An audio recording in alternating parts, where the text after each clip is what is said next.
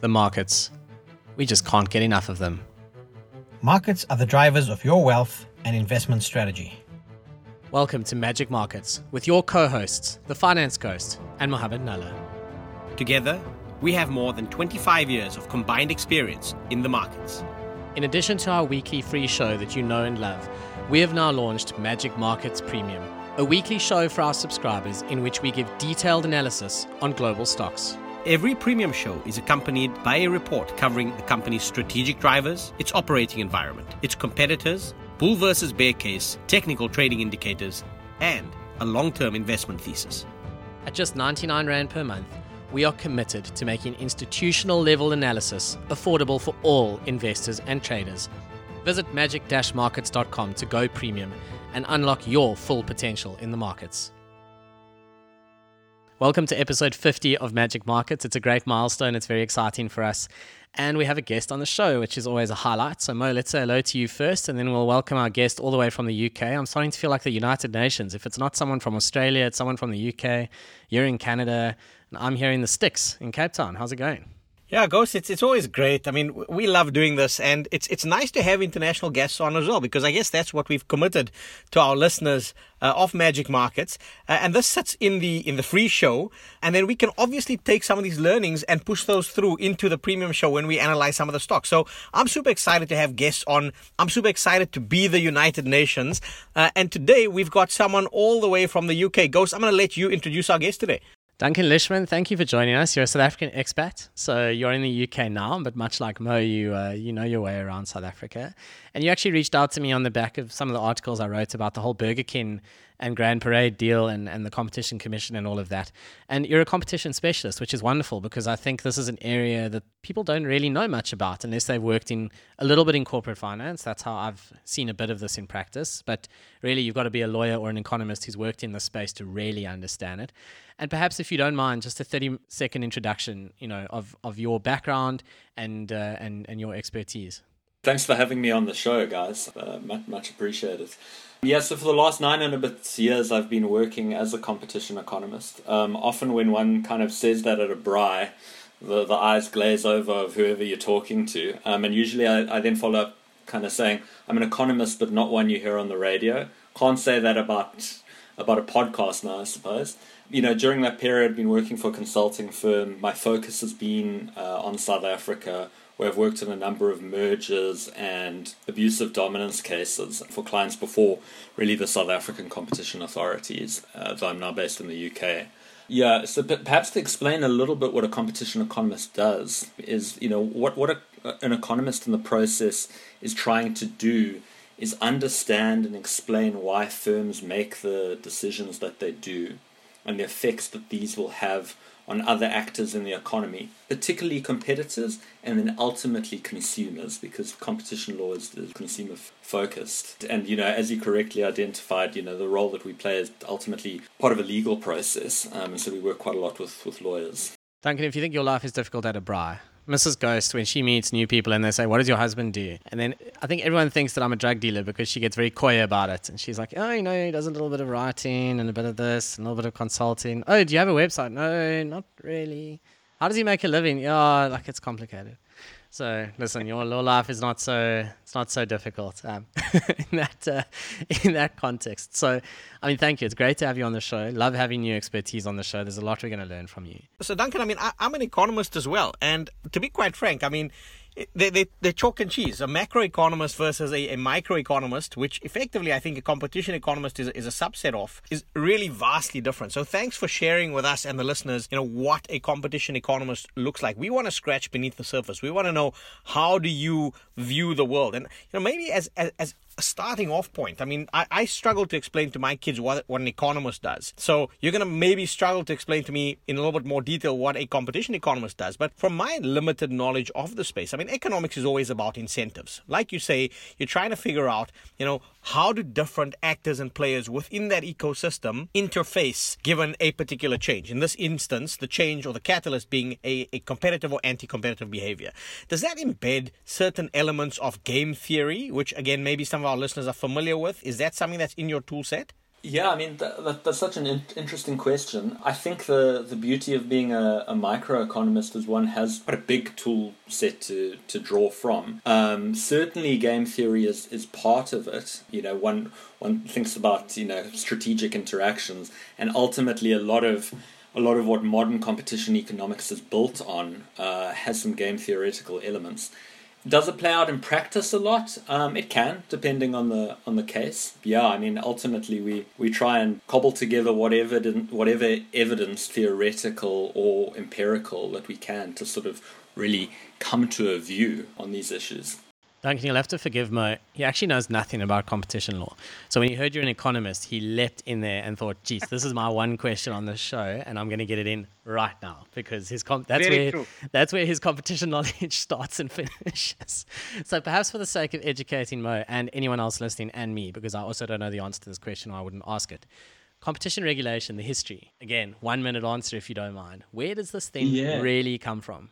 Yeah, sure. So I think, I've touched on it already, but modern competition law really has as its centerpiece a focus on the consumer and consumer outcomes. And that really comes from the United States in the late 1800s, where you saw a rise in size and power of companies, particularly in sort of the oil, railroad, steel sectors. And the US government therefore sought to introduce laws, that many of which are actually still in place today, although they've been supplemented, embedded, developed by case precedent, to try and curb the use of that power by firms. And that ultimately led to a lot of those businesses being broken up, and an evolution of competition law into a couple of big strands that we still have with us today.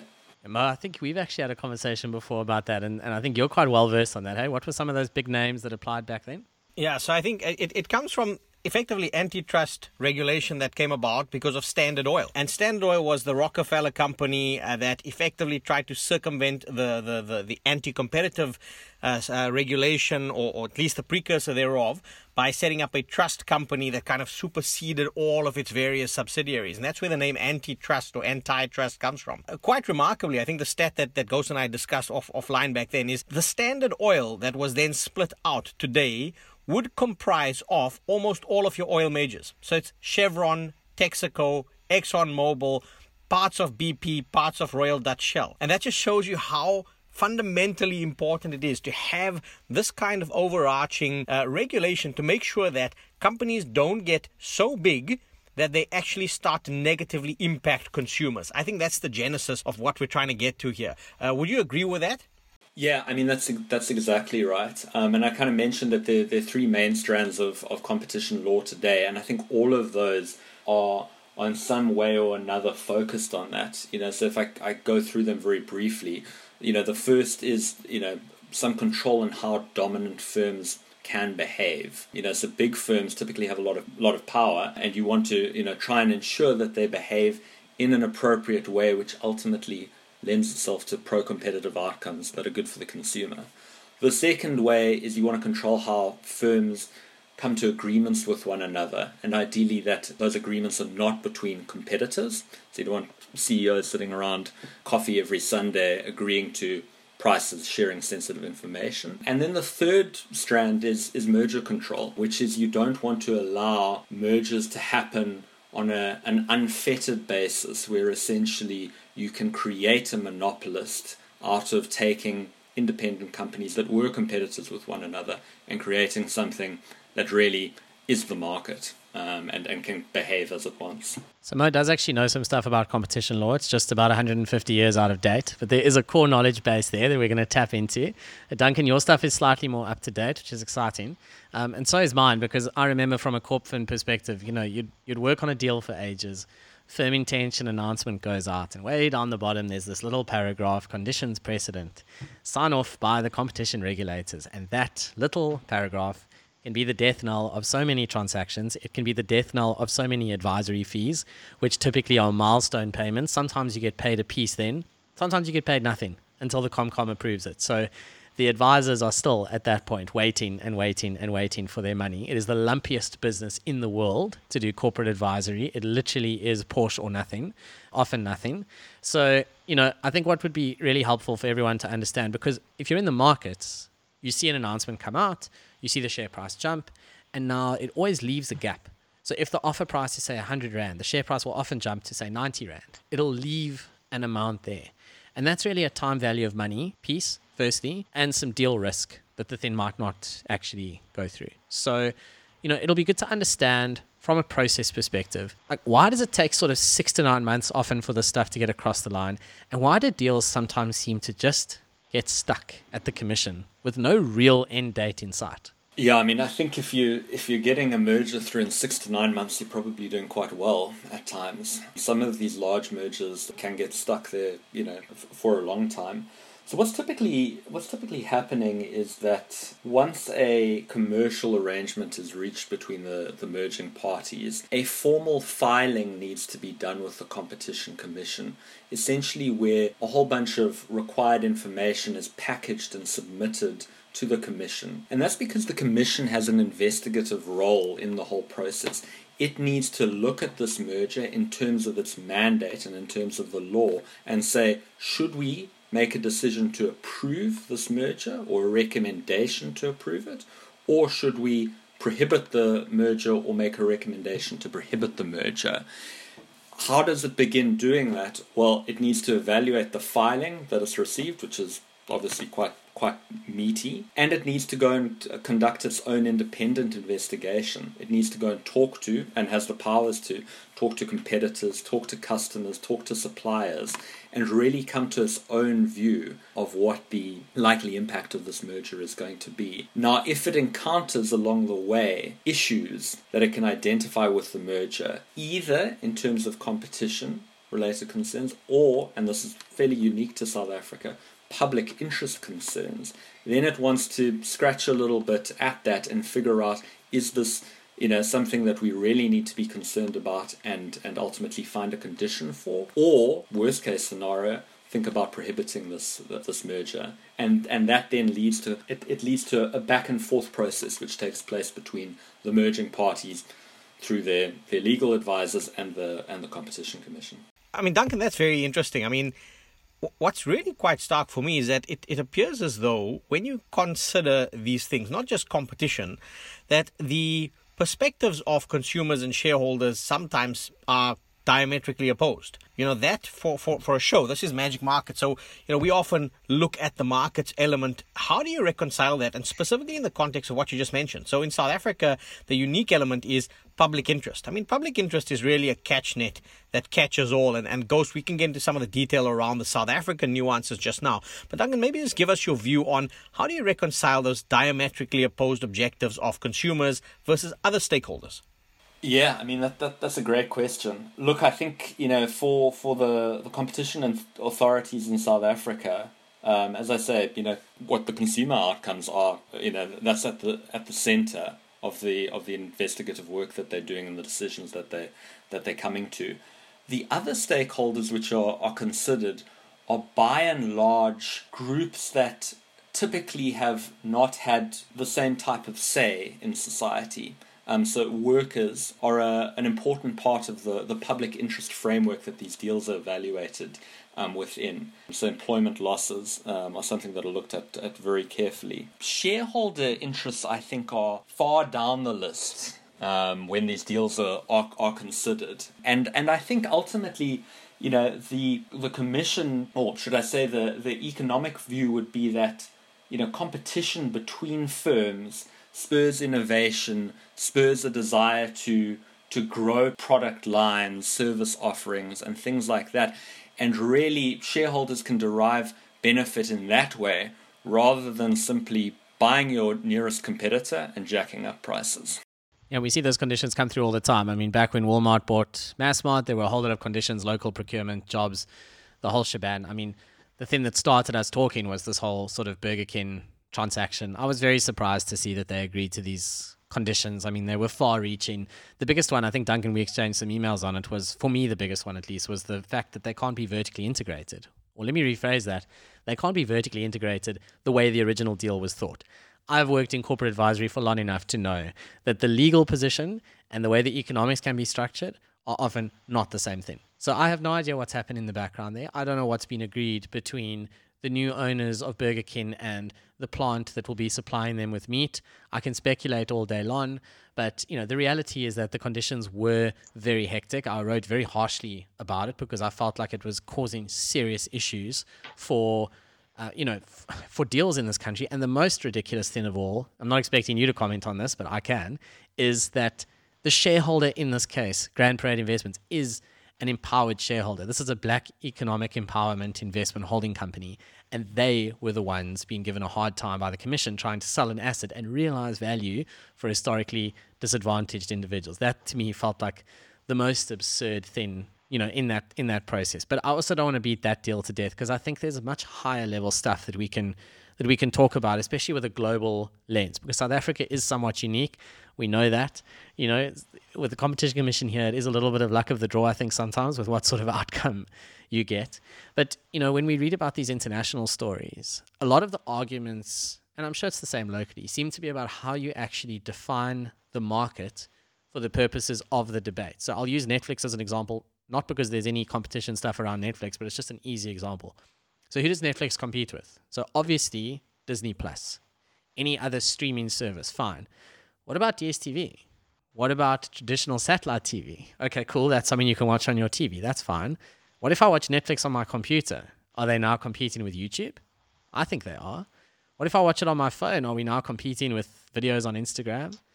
And that starts to become the debate, isn't it? There's a lot of strategy around how you define the market in these kind of merger, not just merger issues with regulators, but also when they go and do investigations on a specific sector to figure out if there's anything they should be worried about. Yeah, completely correct. How one defines a market is, or has tended to be, and remains today, a large part of competition analysis. And really, that is a core role for a competition economist to play, is using techniques to assess and ultimately define this market. And what's one trying to do with that market definition? What really helps, I think, for decision makers in this process is to know, what alternatives are available to consumers when they're looking at a particular product or the offering from a particular company. And why is that important? Well, if there are lots of alternatives, then it's easy for customers to turn to a substitute. If, in your example, Netflix decides to jack up its prices, people can go to Showmax, Disney, Apple TV, etc., or in fact the ones that you're pointing out, which, hey presto, most of those are at zero cost. It's free to use, but for your time and advertising data. But if Netflix is the only game in town, then what constraints are there for it to prevent it from raising prices or not producing another season of a hit show and saving the development budget? So, having that frame of reference is incredibly useful for a competition authority to think about in deciding what the right course of action is going forward. I think for investors, it's so important. If you understand a little bit about competition law and regulators and their powers, you understand a little bit about the risks of investing in big tech, because Facebook is 100% riskier from an antitrust perspective than Netflix. It's just a reality. There's no question about it. We were recording this week's premium show on Microsoft before we got on the call with you, Duncan. And again, like, Microsoft has a bad history with competition regulators. There was a time, but those days are long past, and really you don't really see issues anymore for Microsoft in that space. Not the same way you see it for Apple, Google, Amazon and the like, Mo? Yeah, I think, and also what's important for me, Duncan, in this whole discussion is that you can wear two hats. One is you can wear the consumer, regulator, altruistic hat. The other hat you could wear is the investor hat. And so I'm going to play devil's advocate here. I'm going to keep coming at this with the investor hat and say, in your experience, it's all well and good that reactively we could look at some of the activity in the space and, a competition economist like yourself can say the probability of this deal going through is X, for example, these are some of the sticking points, etc. And that could be a source of alpha. But what about using it proactively to say, in these particular deals, these are, some areas, it's like event-driven hedge funds. Look for these kinds of dynamics. Do you think there's a role for competition economists and for, effectively someone who's a specialist in the space to become a source of alpha generation for people that are looking at it from more an event-driven perspective? So alpha is essentially the investment return over and above the market average. So the idea is, can you actually use your lens, your understanding of big tech, which I know is not a topic we can talk about in great detail, but I think part of the risk weighting on these future cash flows, if you have a good understanding of competition law and antitrust and everything else, you can probably have at least a reasonable input into, that investment decision. I think it can't be the only factor, but it's got to be a factor. Well, I'm always happy to talk up the skills of competition economists and expand the potential employment base. Look, I mean, it is an interesting idea. I've not heard of it being used, but certainly in a private capacity, one could think about it when one is obviously not involved in a deal or an investigation. So yeah, I think there is that aspect. I mean, maybe more broadly, microeconomics as a whole offers a lot of really useful tools for thinking about company activity, incentives of various parties. So just as really a way of sort of navigating one's way through just the investment and finance world in general, I think economics broadly offers some useful tricks and ways of thinking about things and understanding the world. So yeah, Duncan, that's super interesting. And I think the value of competition economics is actually more than maybe even you realize, because this can have very serious impacts on investment returns. And it is something I look at specifically, and maybe that's my corporate finance background, because I've seen how well and how badly this can actually go in deals and for companies. And people forget about these conditions and how hard they are all going to be ultimately. And I mean, in the Microsoft show, it's something we specifically raised. So it's interesting that you don't necessarily see that too often, because it's one of the factors we look at is, is $1 of earnings in Microsoft worth more than $1 of earnings in Facebook, simply because the Microsoft dollar is less likely to be attacked by the regulatory authorities. And we think it is worth more. And that's part of why Microsoft ends up trading at a higher structural valuation. So these are some of the factors that you can use to understand why company X is on a multiple of 10, company Y is on a multiple of 5. No one really knows, right? All we can ever do in the markets is just give an educated thesis that says this is why we are seeing something. And can you justify it on that basis? Yes, no, maybe, take a view. And then most importantly, execute a trade. It doesn't count unless your money is in that view, whatever that view may be. That's where it becomes very practical in the markets, where it can become very painful. And sometimes, as we well know, where the markets can just deviate from all sense of reality. I'll resist the temptation to reference a certain electric vehicle company currently, which continues to drive me mildly insane. But Mo, Duncan, perhaps we should leave it there. Just one last point on competition before we leave it there is I would challenge anyone looking at that Tesla share price to just contemplate whether they foresee a world in 10 years' time where every human drives a Tesla. Every human, your neighbor, your auntie, your uncle, your cousin. Couldn't resist. That is what the share price is pricing in. Couldn't resist. I couldn't resist. I'm done now, though. I've had my Tesla rant for the day. Duncan, thank you so much for joining us, talking a bit of nonsense here, but most importantly, learning about competition commission stuff and competition law and how it affects the markets. And Mo, you have to be here, but thank you anyway. Thanks so much, Duncan. It's been great. We loved having you on the show. And look, I think, again, as we bring in guests with ever more interesting perspectives and dimensions, allows us to scratch beneath the surface. And that's when we find out how much we still have to learn. So, like I always say with a lot of the guests we've had on recently, I think there's so much more we could discuss and perhaps a topic for another day. But for today, thanks so much for being with us. And to our listeners, thanks for joining us on Magic Market. Remember to visit thefinanceghost.com and monos.com for more detailed insights. This podcast was for informational purposes only and does not constitute financial or investment advice. Please consult your personal financial advisor.